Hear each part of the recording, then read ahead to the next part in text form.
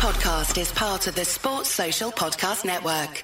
My brother-in-law died suddenly, and now my sister and her kids have to sell their home. That's why I told my husband we could not put off getting life insurance any longer. An agent offered us a 10-year, $500,000 policy for nearly $50 a month. Then we called SelectQuote. SelectQuote found us identical coverage for only $19 a month, a savings of $369 a year. Whether you need a $500,000 policy or a $5 million policy, SelectQuote could save you more than 50% on term life insurance. For your free quote, go to SelectQuote.com. SelectQuote.com. That's SelectQuote.com. SelectQuote. We shop. You save. Full details on example policies at SelectQuote.com/commercials.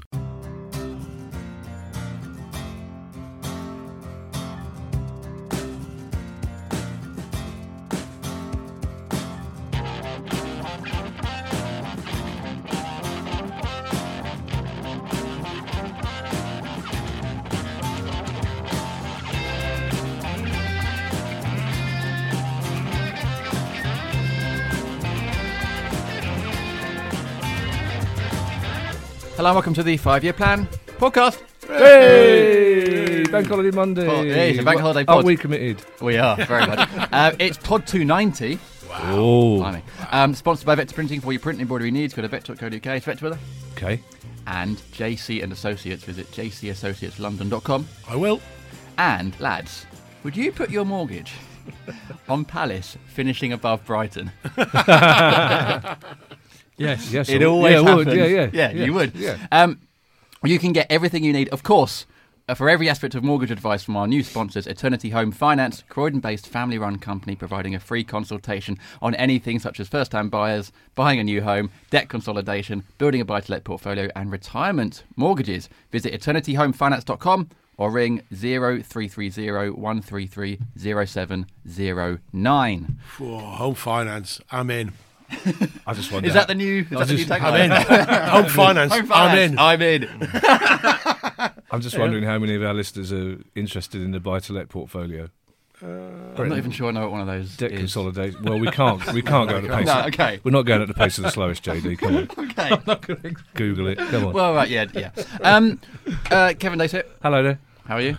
I'm fine, thank you. Yes. Good. Adam Sales, Hi, how are you? on top of the world. Hey, nice, ding, ding, ding. And James Endicott, Hello. how are you? Very good, I think. I've just been talking to a gentleman for 2 hours about parakeets Wonderful. in London. Yeah. Very interesting. Yeah, there's about 40,000 of them. Wow. And they're a flash of colour in our lives. Yeah. Wonderful things. Norbury Station, big colony of Yeah, them there. there's colonies everywhere. What was his view on the urban myth? Well, the urban myths, there's several urban myths. The most popular one is that Jimi Hendrix let two loose on Carnaby Street in 1969.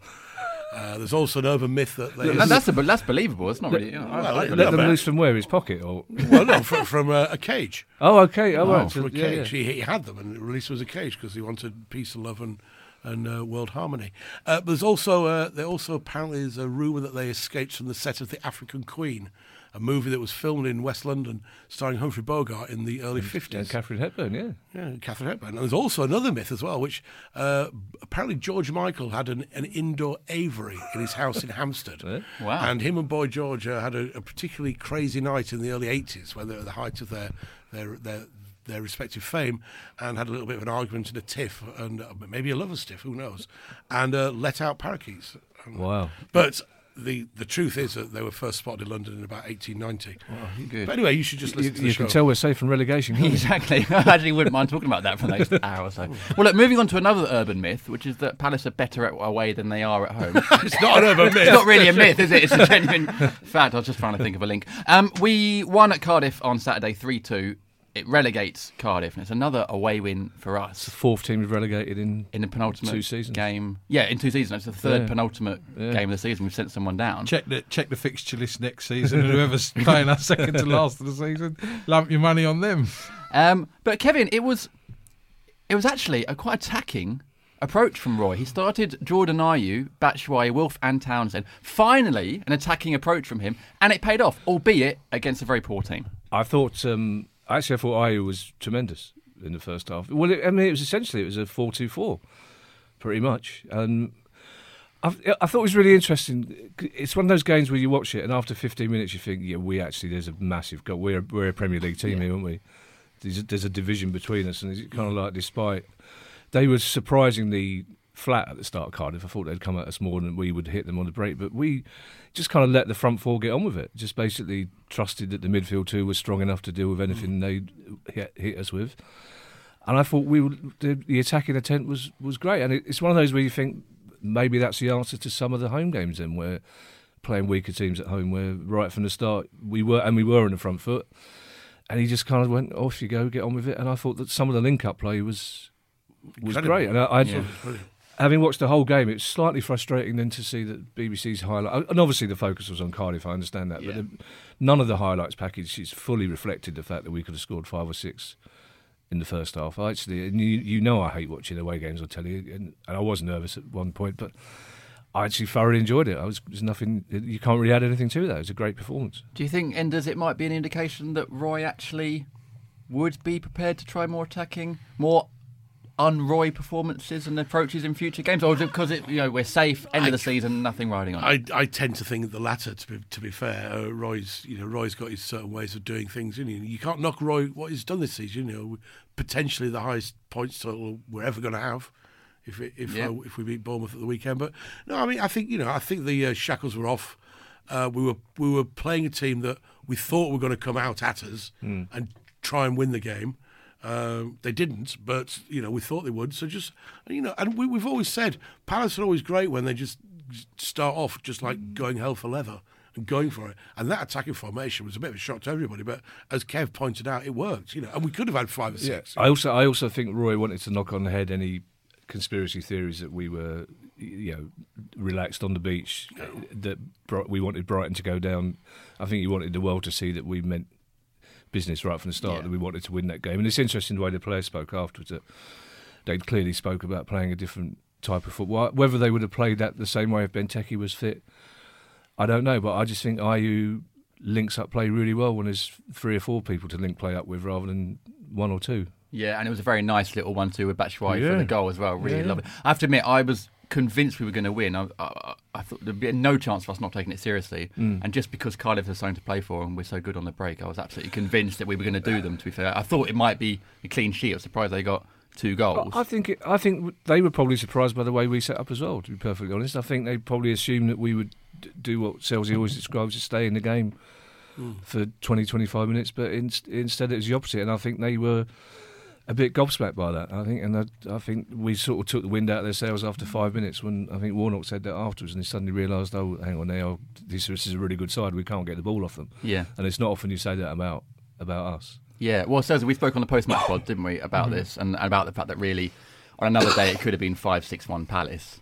And in fact, one of the reasons, obviously, they were back in the game was that first goal. We've got a question from a listener that's for you, from Steve Burr.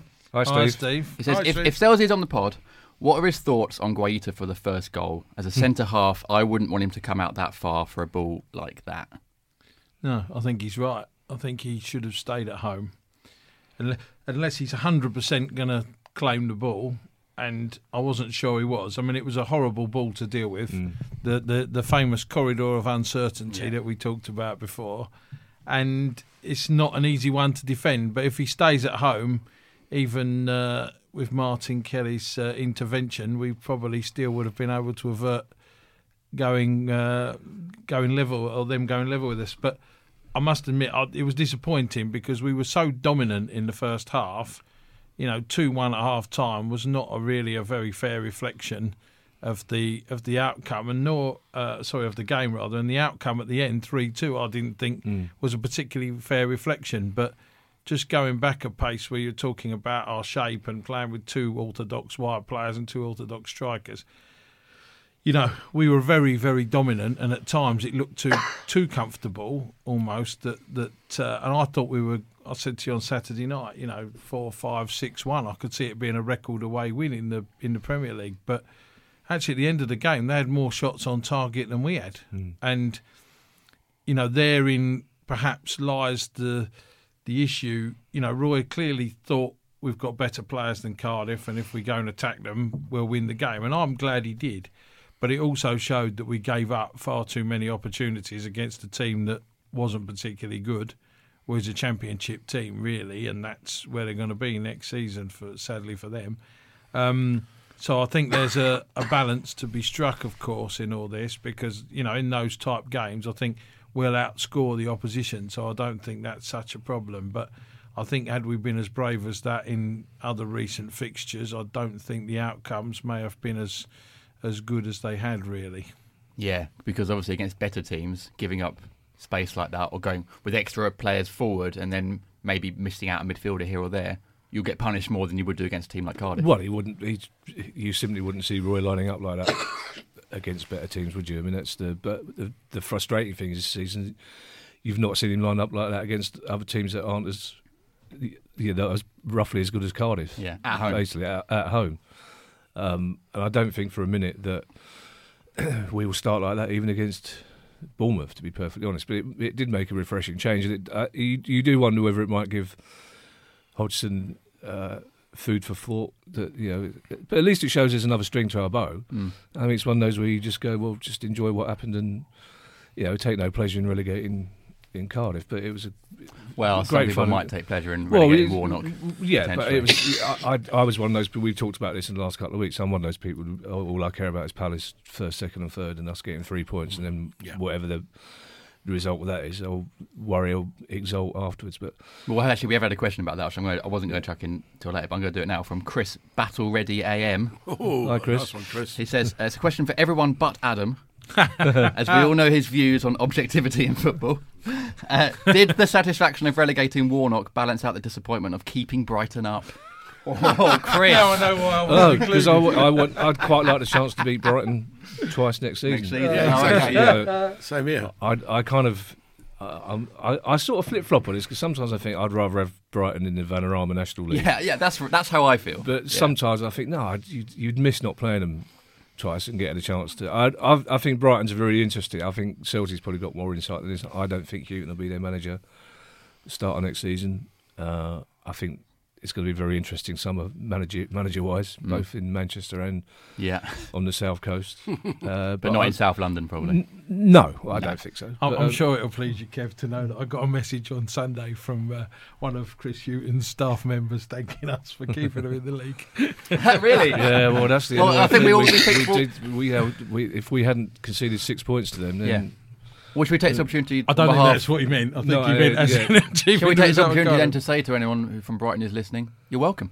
Yeah. Still, you're welcome. Don't mention it. Yeah, how many points above you are we finishing? 10 points at the moment, despite all those tweets and messages we got when we lost to Brighton, and they're consolidating much better than we are, and we're a shambles and all that. You're welcome, guys. We were that day, Chelsea. Come on, stop it, would you? I've told you before. The away game was awful. Thank God it's a long time ago. Just Enders on this sort of end of season form. It's like the third or fourth season in a row where we've, since January, really kicked on and done really well. And in fact, this season, since the end of January, we haven't gone more than one league game without winning. So we've basically gone one loss, loss, one draw, one loss, one loss. So it's effectively sort of a 1 in 2 win ratio. Why do we think this is? We seem to keep doing it. And I know, and it almost feels to me like when we have this bad start to the season, I'm always thinking, well, yeah, this is bad, but we'll probably be all right second half of the season. And yet again, history's repeated itself. I don't know. It's dare I say, it's typical Palace. Ding, ding, ding, ding. I don't really know why it is, to be fair. I really don't know. But we've been, I would say we've been incredible. We've been a very good Premier League team for the last sort of 2 or 3 months. I think there's some weird stat of the last sort of 7 or 8 games we're like the 4th best team or something like that. I don't know, 5th best team, but I don't. You know what? Is there, if I knew the answer, I wouldn't be sat here in this dungeon in Soho. Well, sometimes. Thanks for radio. I'd actually be on the bench, sidelines, giving a few instructions, but I'm not, unfortunately. Could I just point out at this stage we're not wearing rubber masks for anyone who's listening? Well, I don't know. Thanks for clarifying that. I'm not sure we need to. Sergeants in Soho probably might have them asking a few questions. Nobody knows what you're talking about, apart from yourself. No, of course. Unbelievable. You'd still hear your voice, Elsie, if you were muffled. I think so. I think sometimes the answer to the question is obvious. Like in the second part of 16-17 season, we bought Milivojevic and Sacco and Van Arnholt and Schlupp. Yeah. Mm-hmm. So that was a fairly obvious reason why we were better. And is this season the fact that we bought Batshuayi? I think it freshened things up. I think he clearly had an impact on the training pitch. You could see the players up front like working with him. I think the other interesting thing is that for years going back, Palace fans have always had this thing that we're not particularly fit. We certainly under Pardew we used to concede a lot of late goals, and now we're the fourth best in the Premier League for scoring in the last 15 minutes. So clearly, the fitness issue has disappeared. But I'm like Enders. There is no, apart from buying new players in January, there's no obvious. I don't think anybody at Palace from Steve Parish down would be sharing your optimism in October and going, don't worry, as soon as January comes in, as soon as the nights get a bit longer, we'll be fine. It is a difficult one to. So, I mean, Burnley did the same thing, but they probably had the excuse of the Europa League. Yeah. I think sometimes it's persuading players that they are good enough to still be in the Premier League as well. There's a myriad of reasons. I think it's also that thing that you look at the table at the end of the season. And I think the last 3 or 4 seasons we've looked at the table and thought, well, yeah, that's about right. Yeah. It's about right where we are. Do we feel like that this season? I do. I think maybe if we win on Saturday or Sunday, whatever it is, if we win there, we're on 49 points. That was our best league total. Premier League, yeah. Premier League total, because obviously football only started in 1992. Exactly. But so I think it's a marathon, not a sprint. And I think you look at the table and however it works out, there's ups and downs even within the bits that are good, and I think we're ending up sort of this mid-table, top half of mid-table. I think it's a positive thing. Yeah, but I mean, Selzy, obviously, the club would like to be more consistent throughout the season. Yeah, we found a little bit of consistency the last third of the season, though, I think. I think I saw on social media this morning somebody posted the form for the last 13 matches. We were the 4th best team in the Premier League. So I think it was Liverpool, Manchester City and... Burnley are up there in the top 6. I can't remember who the other one was. There was one more. Chelsea? Might have been Chelsea, actually, yeah. So I think, for a season that's been a big disappointment for many, not for me, as you know, and I'm criticised quite heavily for saying that at times, but I'd say to you that, we're going to have potentially we could have our best points total on Sunday. I mean, West Ham are beaten by Watford. We could even jump up another place if we win. Our best goal difference, I think the most clean sheets probably we've had in a season. I think we're there or thereabouts now, aren't we? There are, I think it's, it could be, hopefully statistically, also our best season. And interestingly, we talk about improvement and what we can do and stuff. I think part of the difficulty is, and what all of us must consider is that, the squad is very strong now, and it actually probably takes quite a lot of money each time to find somebody better than somebody we've already got. And money's not the be all and end all, because there are players out there, of course, that are around. Do you have to take a punt on and see if they're going to end up cracking it? But it's very difficult all the time to I think from where we are now, without having an absolute war chest to go and spend on players, and bear in mind the wage bill wouldn't allow us to probably significantly increase that situation too much.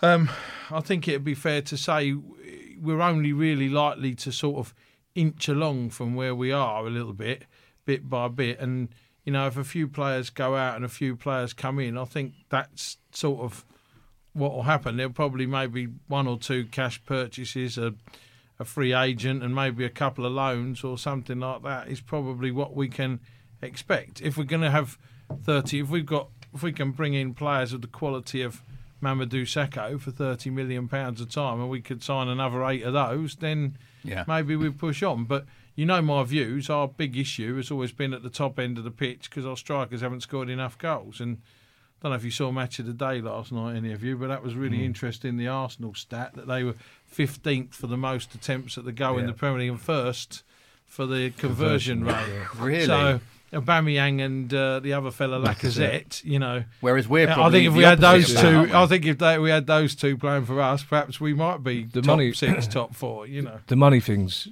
very interesting because Roy's. I think just about every interview Roy Hodgson's done this week, he's mentioned West Ham and the fact that West Ham has spent £105 million more than we did in the summer and will virtually finish in the same position, like one place below us or above us, which is an indication of where our finances are. But it's also Roy's quite clever way of pointing out that he's a very good manager. Look what I've done with the resources I've got. I think the important stat that you mentioned there was the one, and I think that's genuinely impressive, that since January we don't lose 2 games in a row. We lose, and even against City where we lose significantly, and you think they might be damaged confidence-wise, we come back and we win next time. And I think that's a sign of a team that are happy with their manager, they're happy psychologically. I think that's something that we probably haven't done in the past, had that resilience in a way to lose at home and then still go away the next time, and it's nearly always away from home, and play as well as we can do. And I think that says a lot for the That's because we're so well organised. Well, yeah, it does. That's what I said. If you're that well organised, you're going to have a level of consistency. You know. Well, taking into account everything you said earlier, we've had a question from Nobby Clark, who basically said the same thing. You know, as it stands, with 15 points above the drop, four off top 10. We could go above West Ham depending on results.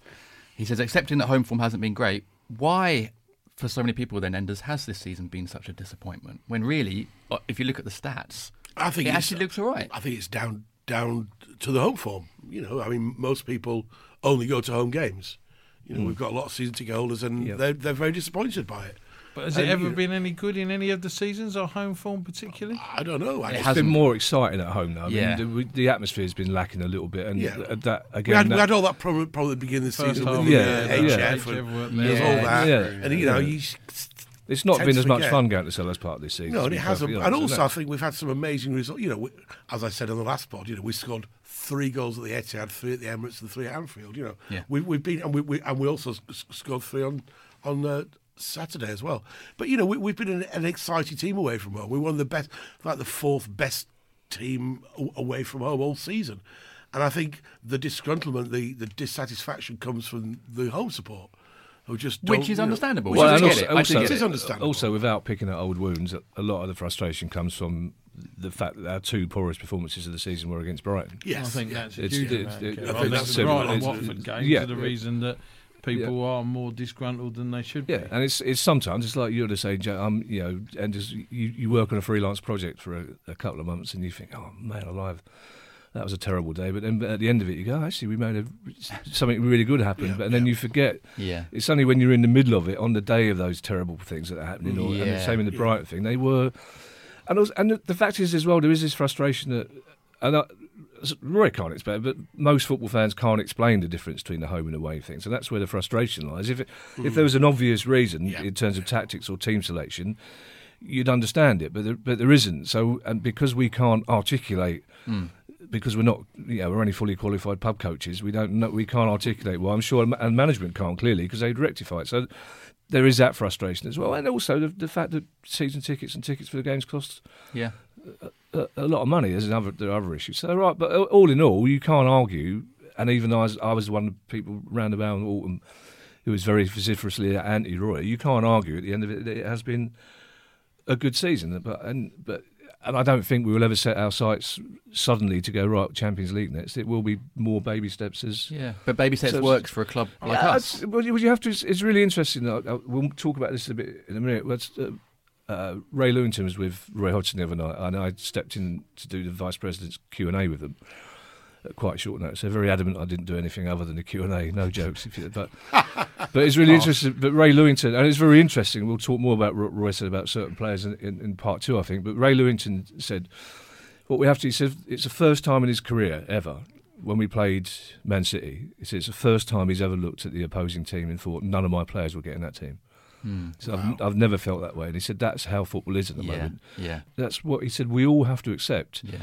He said even Arsenal and Chelsea, 18 teams now have to accept that they're not as good as the top 2, and we can never compete financially. So you have to find other ways to compete. So I think that's where I think Palace fans are beginning to realise that is the case now, which makes our win at the Etihad this season. Yeah, all the more so because he said he said that doesn't mean we can't compete in a 90 minutes game. It doesn't mean we can't beat any of them. What it means is over a 38 game season, he said a Leicester will never happen again.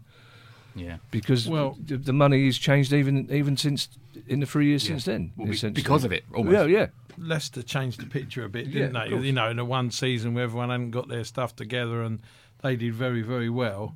And, you know, it's what I said to you about Everton last week. You know, they spent, and a couple of people said to me, well, it's not only money and all that. And it isn't only money, but the reality is the top 6, 7, 8 teams in the Premier League at the moment are the richest 6, 7, 8 teams in the Premier League. That's a fact, you know. And that makes it very, very difficult. And we are in a league above, I think, Cardiff, for instance, in terms of where we are. Yeah. But we're probably a league below Liverpool and Manchester City and the Champions League clubs. And so we're competing and achieving results against them on the strength of quality and organisation that we have and the structured manner that we go about it. But I don't think, you know, I asked last week, you know, where you thought we should finish and so on. And I'm probably like most fans originally thought, you know, if we finish 8, 9, 10 where our wage bill is, then I'll be satisfied. But Roy has done all this, and if you exclude Surlot, which is, you know, the only player that he's been bought for him that he's been able to use has been Kouyaté. All the others have been free agents and loans and stuff like that. And when you consider he's probably spent the least amount of money and had the most successful, or could be the most successful season, you know, that's testament to him. And also, I mean, Cardiff, have you ever thought we'd go down at any point? Did you ever really worry that we'd be relegated with a group of players we've got on the manager? Yeah, to be perfectly honest, around the time we were losing to Brighton away and West Ham away, I thought that the football we were playing, I thought we'd hit a real rut, and I thought it was coming to a situation where if we carried on like that, we might need a change to stay up. I never ever thought it. I mean, to be fair, I only see the home games. I've only went to 5 away games this season. You see every away game, and you don't get a full view of TV. But I thought I didn't agree with people who said, we made a fist of it away at Everton. I thought we were poor away at Everton. I thought we were poor away at Chelsea. In that period of games when we weren't picking up points, we didn't look like a team that were likely to do so. And I don't think I ever really thought we were going down, but I was genuinely worried at one stage, and I could see a scenario whereby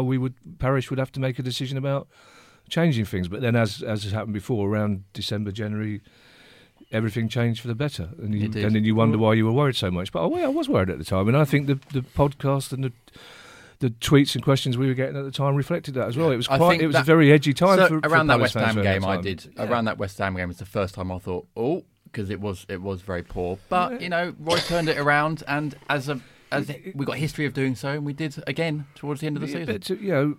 But, I think Roy Hodgson is the man for the job, and I hope he stays. But I wasn't sure I was thinking that, and there's a lot of Palace fans who weren't thinking that around that time. He didn't look like he had answers to the questions at the time, to be perfectly fair.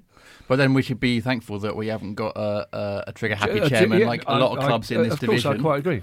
If we win on Sunday, if we're lucky enough to beat Bournemouth and Cardiff don't win or they get beat at Man United, if we win and they lose, we'll have been 18 points clear of relegation. Yeah. 18 points. It's massive, you know. And I've never felt... I mean, even the West Ham game, again, I look beneath the surface. We lost the West Ham game because our goalkeeper was particularly poor on the day and made some errors. And it doesn't matter who the manager is, when those kind of things happen, you're going to lose football matches. Also, you shouldn't be saying if we're lucky enough to beat Bournemouth. We should be beating Bournemouth. No, they did just beat Spurs. They're not about, so they're right in the mix with us, Kev. I actually think the Bournemouth game is a perfect end of season game, actually, because they'll probably go for it, and then hopefully it'll be an end. We fought that against Everton. Yeah, all right. Well, 8 clean sheets in 10 games, Everton. You said they were moderate. They are moderate. So they're a good. So they've beaten Arsenal to 0, Chelsea to 0, Man United to 0. Yeah, we beat Man City. We beat Arsenal. My argument, there are no exceptional teams outside the top 2. They're a good side, and they're a very expensively assembled side, which not means necessarily the same thing, but you know. Well, anyway, seeing as this is the post Cardiff, not the post Everton, they're in the top podcast. Let's put it that way. Let's move on to part 2, where we've got lots of lovely questions from our listeners. So join us in a bit.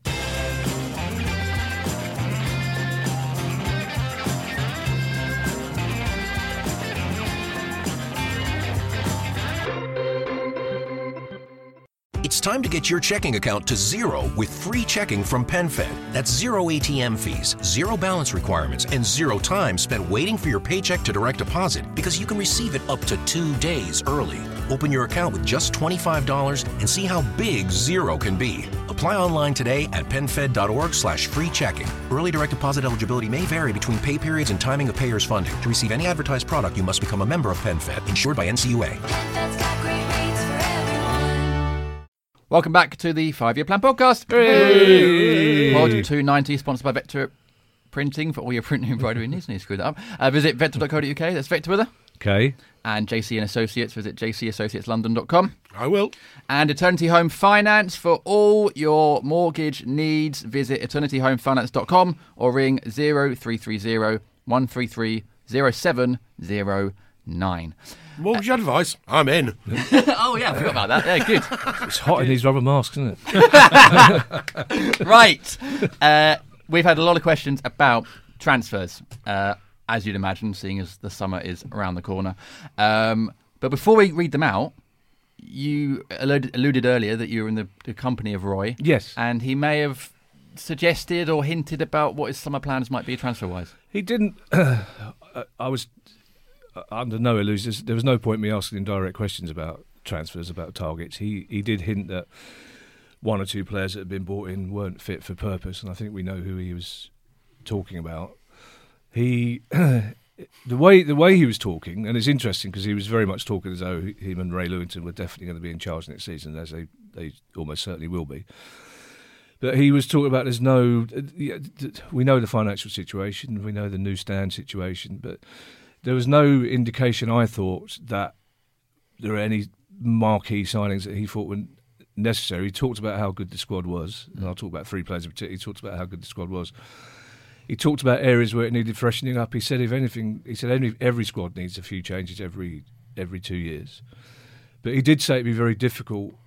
There were no players in the squad that he thought would be easy for him to offload. Because he said everybody in the squad's done a decent job. He hinted, obviously, we need goals, and he talked about a midfield player, but he said otherwise he was happy with the defence. The 3 players he was most keen to talk about, Wilf was really interesting, because he said that Wilf's probably the most exciting natural player he's ever played with, but still needs to learn a bit about defence. But also says he's underrated, because what Wilf's stats don't show, you don't get assists for being fouled for penalties. Oh really? Oh really? No. Which you should really? do. You I should think do, the logic yeah. being that you might not Definitely. score the penalty, but interesting. so his figures would be even better if he took those into account. He was really keen to talk about Martin Kelly, because I mentioned how it was an indication of how good the squad was that we had Kelly and Dan to come in, and he was full of praise for the Palace fans' reaction to Kelly, and talked about Kelly being a top quality Premier League defender. He also said that had Tompkins stayed fit, he would have voted for him as Player of the Year ahead of Aaron. Oh, wow. And he said he can't understand why Tompkins is not in the England squad. He said it's a mystery to him. Wow. And he said him and Lewington looked at Tompkins when he was England manager, but thought he wasn't quite ready. But the player that was most interesting, we talked about. Obviously, he said Kelly's too nice. That's the other thing. He said he should be banging on my door when I drop him. But he's such a good player and such a good trainer. But we talked about Max Meyer. Right. Because obviously, I said in all the controversy about where he should play, and that we talked about him on the pod all the time, I said, where does Max Meyer want to play? And he said, well, funny enough, we have had this conversation with him. We did remember to ask Max Meyer where his favourite position is. And he said it's on the left of a narrow midfield 3. Oh, really? So I coughed politely and said, right, I think you may have misheard him. You mean he wants to play in front of the midfield 2, doesn't he? Or he wants to play a number 10? He said, no, he's adamant that where he wants to play is wide in midfield 3. And he said, we'll see more of him next season. He'll be a better player. And he said he's tried to protect him, as we suspected, he's tried to protect him from the physical strictures of the Premier League. He said he was totally taken aback. Yeah. He said at the end of the Burnley game, which he started, he said he was physically exhausted, but he said on the way home, he sat me down and said, I've never played a team like that. Wow. Any stage of my development have I played a team who only want to get the ball forward as quickly as possible. He said, I literally didn't know what to do. Yeah.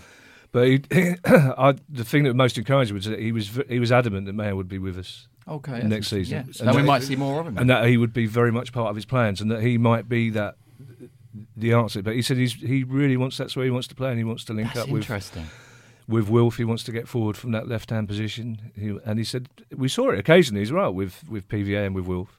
Wow. But so just for the pod perspective then, who do we think would be the other two that would play alongside him if he did go with that? Well, he talked about he was full of praise for Chiatti as well, considering he talked about him being the bargain of the close season, really. Yeah, which I agree with. Again, in the context of West Ham spending so much money.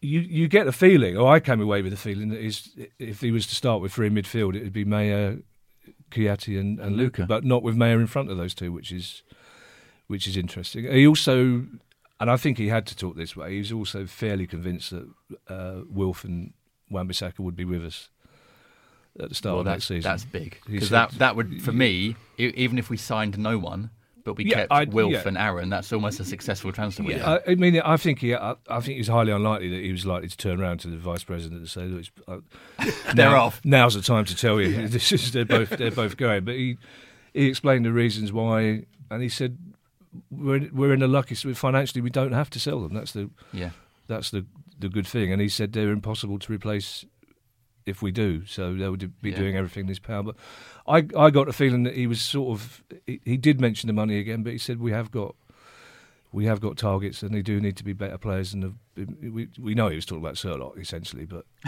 right, basically. But well, look, that's fascinating. Thank you for reporting that back, because that's been, especially the Maya thing, that's really interesting. And we've had lots of questions. I also did make a mistake so I jokingly said at the start, I said, you probably fed up talking about football now. Should we talk about Russian literature? I should have gone for Dickens or Shakespeare. I'm on solid ground. Within 2 minutes, he was throwing these names at me. I thought, I can't agree. In case he goes, there's no such person. Have you read any Choktopolokov? No, I haven't. No, is that any good? No. I've heard it's great. No, it's great. Short stories, yeah, really good. Yeah. But no, it's fascinating. He was really interested. It's interesting as well, and I'm sure Selzy knows this better than, because he wanted Ray Lewington to be with him, and it's very interesting that Roy's very much. It seems to be well, it's like me and Selzy. Lewington's the emotional one, and Roy's the intellectual one. He's the sort of ice cool. Which one am I then? You're the ice cool intellectual one. Okay. But yeah, Ray Lewington's the one who gets excited about various games and various players. Also, the other thing as well, they're honest enough to admit. He said all this talk about Wan-Bissaka being a winger. He said me and Ray didn't know that. All this talk about, we spotted a right. We were told that was Richard Shaw, wasn't it? Basically, Kevin Keane, I think. Kevin Keane. He said I think Kevin Keane put him to right back in a training session. But we went from there. We were told, come and have a look at the under 23s, and we picked him out straight away. He said, I had no idea he was a converted forward. He said, and he said, all I see is somebody who is the best one-to-one defender I've worked with in football for years. And I think that showed again on Saturday. There was a couple of times when I don't know what game Glenn Hoddle was watching. You won't have seen it. Glenn Hoddle was determined that Cardiff were going to qualify for the Champions League out of this game somehow. And there's a couple of times, but even there was a couple of times when Wan-Bissaka quite clearly was going, well, he was lucky to get away with that, and the commentators going, that's one of the best tackles I've seen. Yeah, it's perfect. He stood him up, took the ball off him. So I mean, Wan-Bissaka, and he's only been dribbled past 8 times this season. Well, I think there's also the other thing. Insane. Selzy's point was right. We did concede quite a few chances in the second half, but it's still 3 of that back 4 wouldn't be our first choice starters, and I think you have to bear that. And that's fair. Given everything I said about the squad and everything Roy said about Martin Kelly, they wouldn't be our first choice back 4, so it was still a decent performance. And Guy had made a couple of good saves when he had to as well. He did. Can I read some questions out to you guys around transfers? Matt Considine says, obviously there's talk about Aaron and Wilf being poached over the summer, although it sounds like hopefully they'll both still be here from Roy. But if someone bid for Andros, would you accept it, Selzy? Another goal for him at the weekend and another very good goal. No, I don't think so. Again, important player for us. I don't think in terms of transfers it's going to be that easy or straightforward that you can just... Or exciting, I don't You can just let people go. Yeah. Last summer there were quite a few people... Joel Ward's contract was up and they were like, he's done, time for him to go and get someone else. To go and replace Joel Ward as a cover right back might cost you £12 million or so. It might be half of your transfer budget, for example. So, I mean, at the moment, out of contract is Julian Papsoire and Bakary Sakho, and then you've got the 2 loans, AU and Batshuayi. I can't see us replacing more than those, maximum. And, probably I would be inclined to think that Sakho could be worth a contract, because I don't think you're going to have enough money or the resource, to the resources. I think we've got 24 players. I don't know if Aaron has to be named next year as a player if he's overage next year. I don't know if he's possibly. over 21. But what I was going to say to you is that I can't, there's only so much surgery you can do at a time with the resources that are available to you. You can't just get rid of this guy and get rid of that guy because you think that there'd be someone better out there, because your resources in terms of the transfer market and your wage limits will not allow you to just freely go and replace players. So what's happening with Julian? Are you able to tell us? I'm not able to tell you because I don't know. Right. But Make it up. That's what I mean. yeah, I do. So I don't know, I've had no, that stuff I've about had Roy no Hodgson, conversation. I've had no conversation with the club in that respect, and nor has he thus far. One may take place this week, but I would imagine by Steve giving him that Lifetime Achievement Award last week, that he would probably indicate that. The conversations last summer were that this would be his last season with the club. But again, I don't know whether that's the case. I mean, he certainly isn't in a frame of mind to retire at this moment in time. He said to me last week, that he feels he's training very well and he's fit and he's not struggling. He's not feeling, stiff or slow or anything after training or any of that stuff. So I think he's hoping to play on next year, whether it's Crystal Palace or not. So difficult we'll to see what to do. We all love Julian, but it's hard to imagine a club buying a keeper of his age, isn't it? Well, no, I mean, he's going to be 40 on Saturday week, Cup final day, and I did say to him, if you're not here next year, that might not be so easy given your age, and just to indicate how unfootballer-like he really is. Most players that have achieved what he's achieved in the game and been a Premier League footballer and so on would be like, well, what about my standing, His response was, don't worry, if they're worried about my age, tell them I'll go and train with them pre-season on trial and they'll see what I'm like. I don't think you have many players that have that. Well, you certainly don't get many players with that kind of frame of mind. Most of them are, I'm not doing that, I'm too good or too big and so on. But it's a problem also for Palace because Lucas Perry, if they take up the option to sign him, I forgot about him. Will cost a few £1 million, and this guy's never played a first-team game anywhere, and therefore, if something would happen next season to Vicente Guaita or Wayne Hennessy, assuming they're still here, then you'd have to if it was him that they took up the option on, then you'd potentially have to go and put a guy in who's never played. Which it doesn't always represent a problem, as Mark Travers showed for Bournemouth at the weekend, but generally you'd want your third goalkeeper to have a decent amount of experience and be able to step in. So I would imagine that the problem, if you want a very good young one to develop, you probably have to sign two, because you want to loan one of them out for a period of time to get some games to make him ready to come and play for you. And on the other side of it, that's why the bulk of the sort of number 3 goalkeepers in the Premier League are usually fellas that have played at decent level, that are either at the end of their careers like Julian, or somebody who's been around a bit, who you could rely on, who could do a job in a short space of time and isn't going to let you down massively. But young goalkeepers for free are not very easy to find unless you sign a foreign, out of contract one. So that's and this is what I'm saying to you. If you've got a limited amount of transfer funds, how much of it are you going to go and put on a third choice goalkeeper? I don't think it's going to be high. This is a very, in the list. But these are all issues that come up that you have to solve, and that's why you just can't get rid of people. My answer to the Townsend question is keep him, whatever it takes. I was really interested. He was on Sky Soccer AM yesterday, or Goals on Sunday, whatever, and he was as articulate as always, but honest enough to admit that his last 6 weeks he hasn't been playing particularly well. Not many players again like that. No, there aren't. Really and how he wanted to rectify it, and you get the feeling that he's a player who's very happy at Palace and wants to keep improving. And I think we need to keep him, because I think we miss him when he's not there. I agree. I totally agree.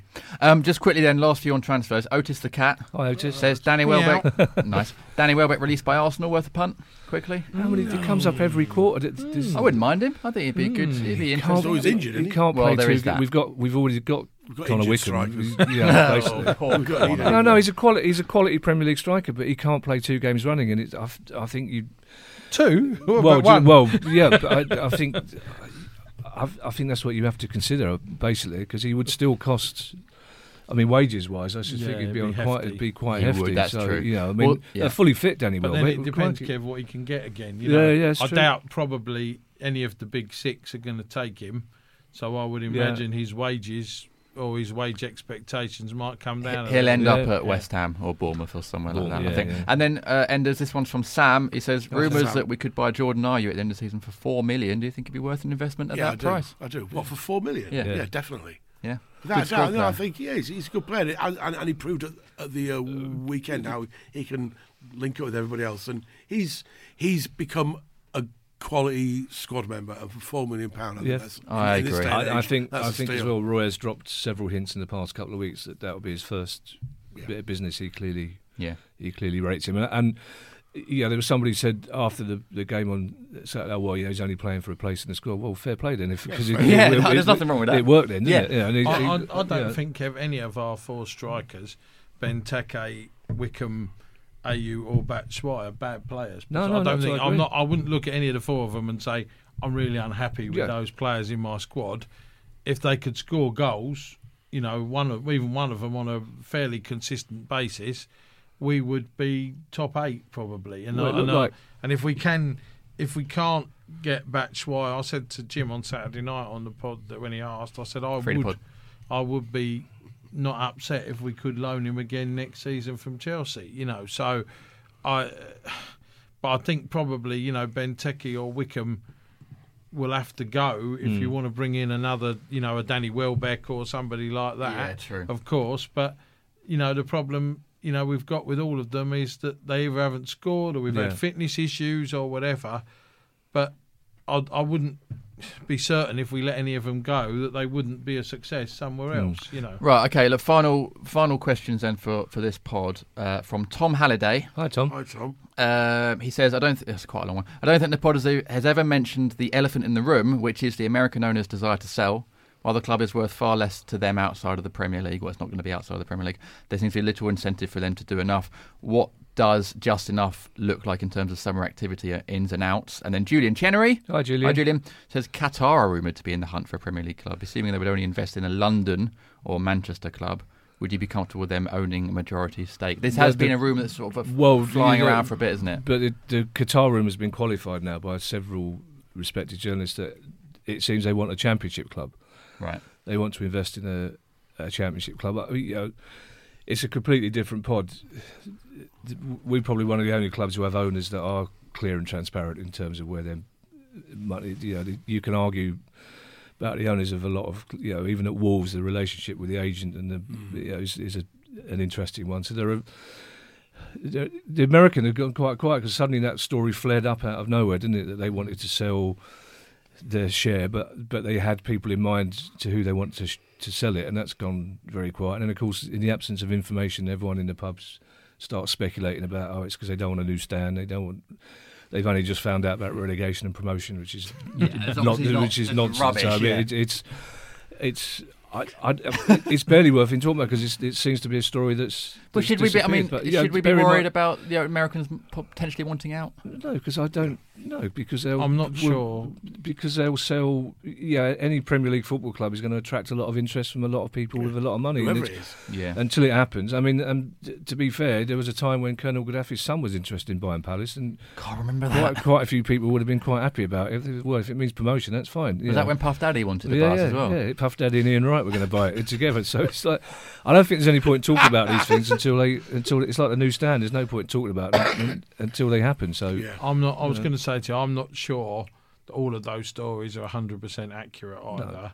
No. I'm led to believe that it might only be one of the two of them that wants to sell, and these kind of things. So I don't know how. But again, I've not had this off anybody who would categorically no.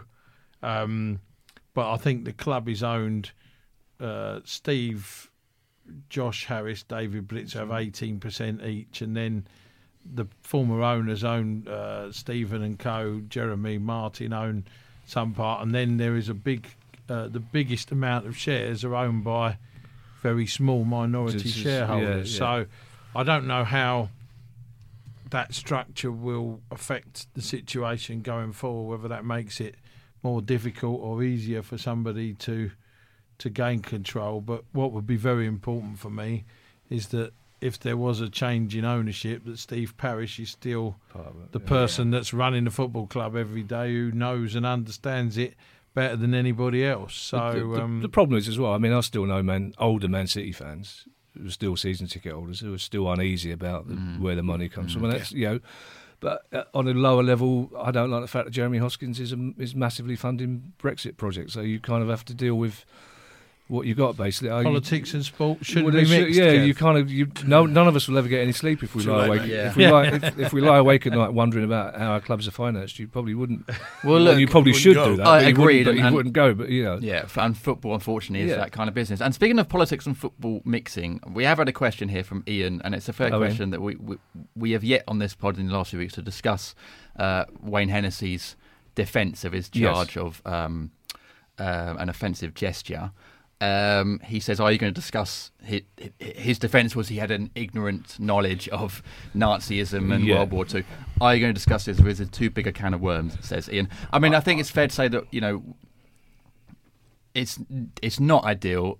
It doesn't reflect particularly well on Wayne or the club, and it was almost quite a bizarre defence to use. I think we have skirted around it. I don't think there's any doubt. If it had happened to a player at another club, we probably would have mentioned it every week in a funny set. So I think the reason we haven't discussed it fully is at the time when the case was still going on, we didn't discuss. We had that as an excuse. I think it's because also anybody who knows Wayne Hennessy knows that it wouldn't have been done as a malicious gesture. It probably would have been easier at the time if he'd said, look, there's not a person in this country who doesn't work in an organisation that's got a German employee who hasn't thought it's hilarious to do something like that, because it's an indication of our tabloid sense of humour sometimes. It hasn't reflected well on the club, and I think possibly we should have confronted it earlier, really. But I think it's because he simply wasn't doing a Nazi salute, and if he, not in that context, his defence, I suspect they sat in a room somewhere and came up with, and they went, well, let's try this one. If that's the case, it doesn't reflect well on the education system in the part of the world he was brought up in. Too many people have said to me, well, it just shows you what footballers are like, and in my experience, footballers aren't like that. No. They know more about the world. Footballers. Somebody once said to me about professional footballers, it's like working in a bank. If you've got 300 men between the ages of 18 and 35, 2 or 3 of them will be saints, 2 or 3 of them will be absolute wrong-uns, and the rest will just be normal blokes. And that's what football's like. It's like there are the same. There are 1 or 2 people who don't read newspapers in the football world, but that's the same in any world. But so to say, well, he's just another thick footballer isn't correct. The thing is, anybody who knows Wayne wasn't surprised that was his defence or his excuse. Yeah. To be perfectly, even the other night, and I'm not. Roy Hodgson laughed. It's like I couldn't not do one joke when they said don't do any jokes. So we were in Spironis, and I said that, the rumour is in the newsstand there's going to be a restaurant called Hennessy's. It won't be quite as bright as this one, and you've got to be very careful how you signal to the waiter.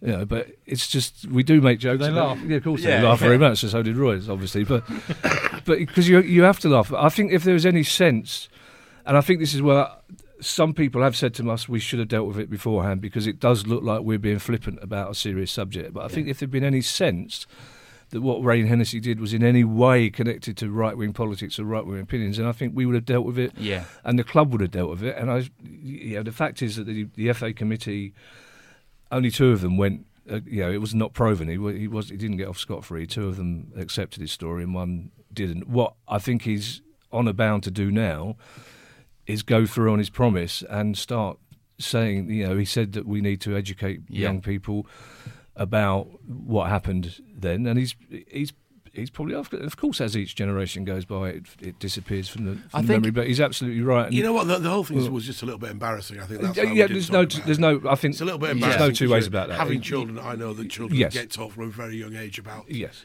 those sort of politics at that particular time, and I just think the whole thing was just a little bit embarrassing, and that's why we probably don't even talk about it. Yeah, I agree. Because we're a little bit embarrassed about the whole thing. We know. We know what he did was wrong, but we know it wasn't done maliciously. And to try and talk about it, bridge that weird gap, it's just like you're getting yourself up in a whole mess. And it's just like, hopefully he's learned from it. And if he does something positive out of it, then that's a good thing. Well, it would be nice to see... That's the short way of what I was trying to say. Basically. It would be nice to see Wayne kind of own it and maybe do a visit to a Holocaust museum or something like that, or help lead an education programme through Palace for Life. I don't know. So it would be nice if we own this situation a bit and make it a positive thing. Yeah, would be nice. Yeah, I know that's easy to say and harder to do. It is, and I suspect that, and we wouldn't be the only club to respond like this. I suspect that they would hope it goes away and they never have to mention it again. Would be my. But yes, of course, it's embarrassing, and I think that's one of the reasons, to our discredit, we didn't talk about it as much as we should have done. And we did talk about not talking about it before, during, and after pods. Yeah. We have said, because we've had questions every week, and we've said, well, let's not go there. And I think, James is right. It's down to embarrassment a little bit, because we would have revelled in it if it had been any other player, another club. To be honest, very true. Well, let's hope there is in some way some sort of positive outcome from it. And let's move on to part 3, because it's the final game of the season. Home to Bournemouth. God, that's come around quickly, might get a point if we're lucky, apparently. Oh, come on now. And we'll be talking about that Bournemouth game after this short break.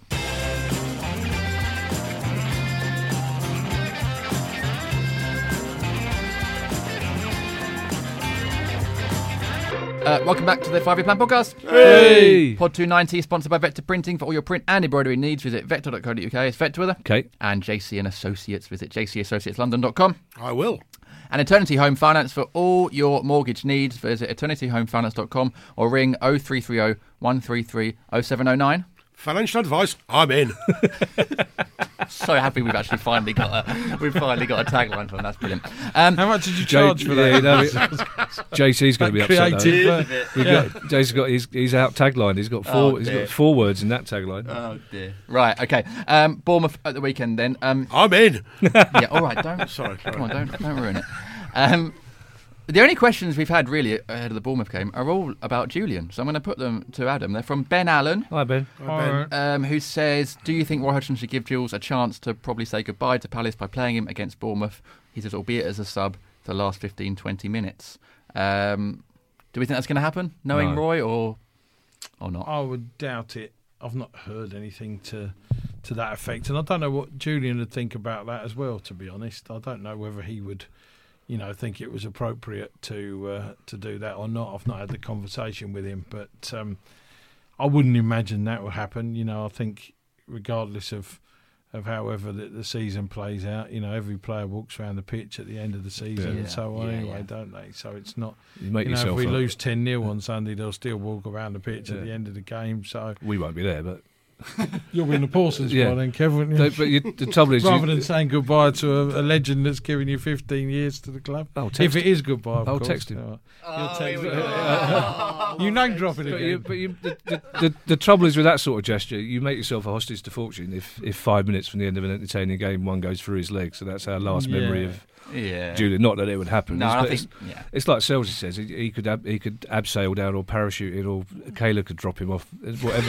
Whatever way he gets in the ground, he's going to get a massive response. That was Kayla the Eagle, not Kayla Navas you were talking about. That. He's going to get a massive. He'll get a massive response. It would be a shame if it is goodbyes. I think we all hope that there's a scenario where he stays in some sort of capacity as a coach or even as third goalkeeper again. But it's when it comes to, we sort of say goodbye as testimonial in a way, because we sort of said goodbye at the end of the first season after the Liverpool game. I remember him walking around the pitch then waving, and he was quite emotional. I think he thought possibly that was going to be the end. I hope when it comes to, if the stand is ever built and there are statues, then Julian's name should be high on the list of people. I think he'll be very high on the list if that. Although, again, knowing Julian, I'm not sure what he would think about a statue or a named stand. I've said to you before, when we've talked before, I don't think there's anybody that's been more influential on the and the rise of Crystal Palace than him. You know, I think we'd have gone to League One without him. We won promotion with him playing a huge part, and then the first season in the Premier League, he was incredible. You know, he was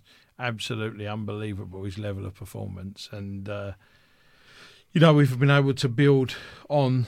You know, the second season again was our best season ever with him playing until perhaps now. You know, if we can win this last game on Sunday, but I don't think there's nobody that's been there the whole of that journey. You know, we've had other big influential players, Delaney, Jedinak, Murray, Wilfred, of course, Yannick Bolasie and so on, but there was no one that was right on the brink at Hillsborough that then turned us into a solid Premier League outfit. He's been the one, and therefore I would recognise him as the most influential player in that respect that we've ever had, you know, in my time. I can't remember anybody that's done more for us in that sense. I don't think you'll have many people disagreeing with that. But also, to answer your question, Jack, I don't care how modest he is. Someone says, you fancy a statue? You go on in. Yeah, all right. Yeah, fair enough. Well, look, all right, briefly then, what do we expect from Sunday's game against Bournemouth, Enders? Well, it's the final home game of the season. We were talked in part one about the home form and the fans sort of not being that happy about it, and I guess the players as well. I just hope they go out there with the freedom to win the game and give us a great end to the season. You know, they'll walk around with all the little kids running around at the end of it, and we'll say goodbye to Julian or not, whatever. But I'd like to go out them with those 4 attackers out there, and let's have some fun. That would be nice, wouldn't it? It would be nice, just to go for it last game of the season. But you know, whether that's going to happen or not, I don't know. But in my heart tells me just go out and have some fun. My head tells me it'll be quite a tense game.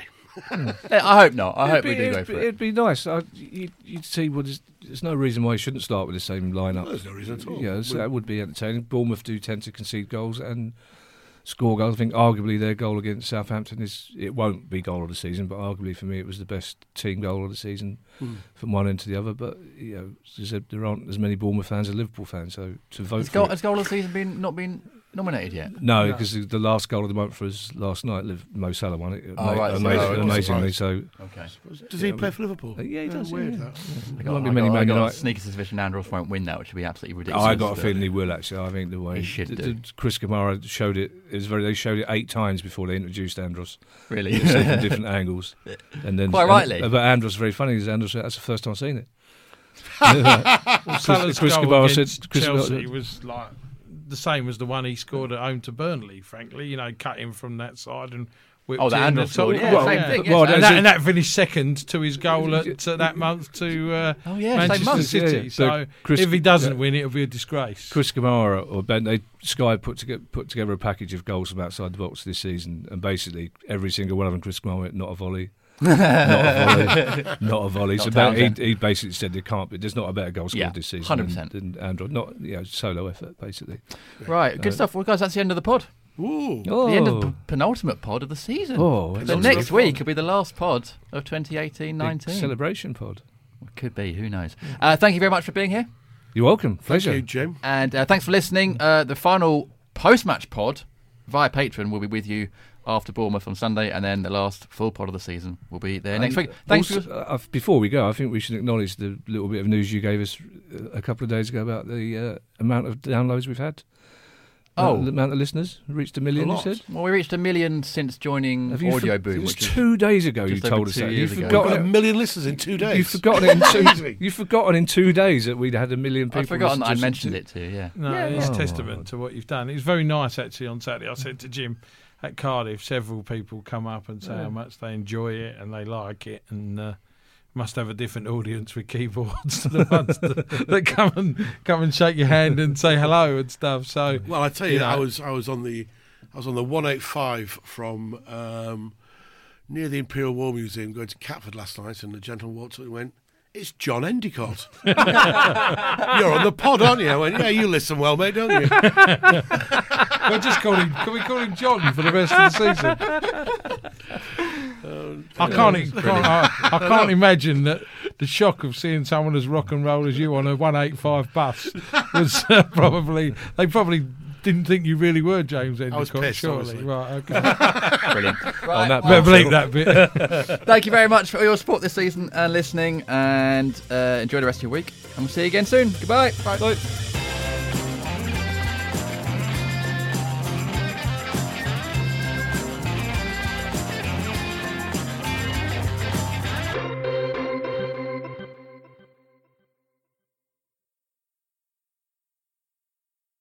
Okay, let's get this cavity filled. Doctor, I think your tank is leaking laughing gas. Gas? Did you hear you can save on gas at BJ's Wholesale Club? Wait, you can save on gas at BJ's? Yeah, members save on everyday low gas prices. You gotta be kidding me. Nope, these savings are no joke. BJ's, absurdly simple savings. Shop today. Not a member? Go to bjs.com/simple savings. Sports Social Podcast Network.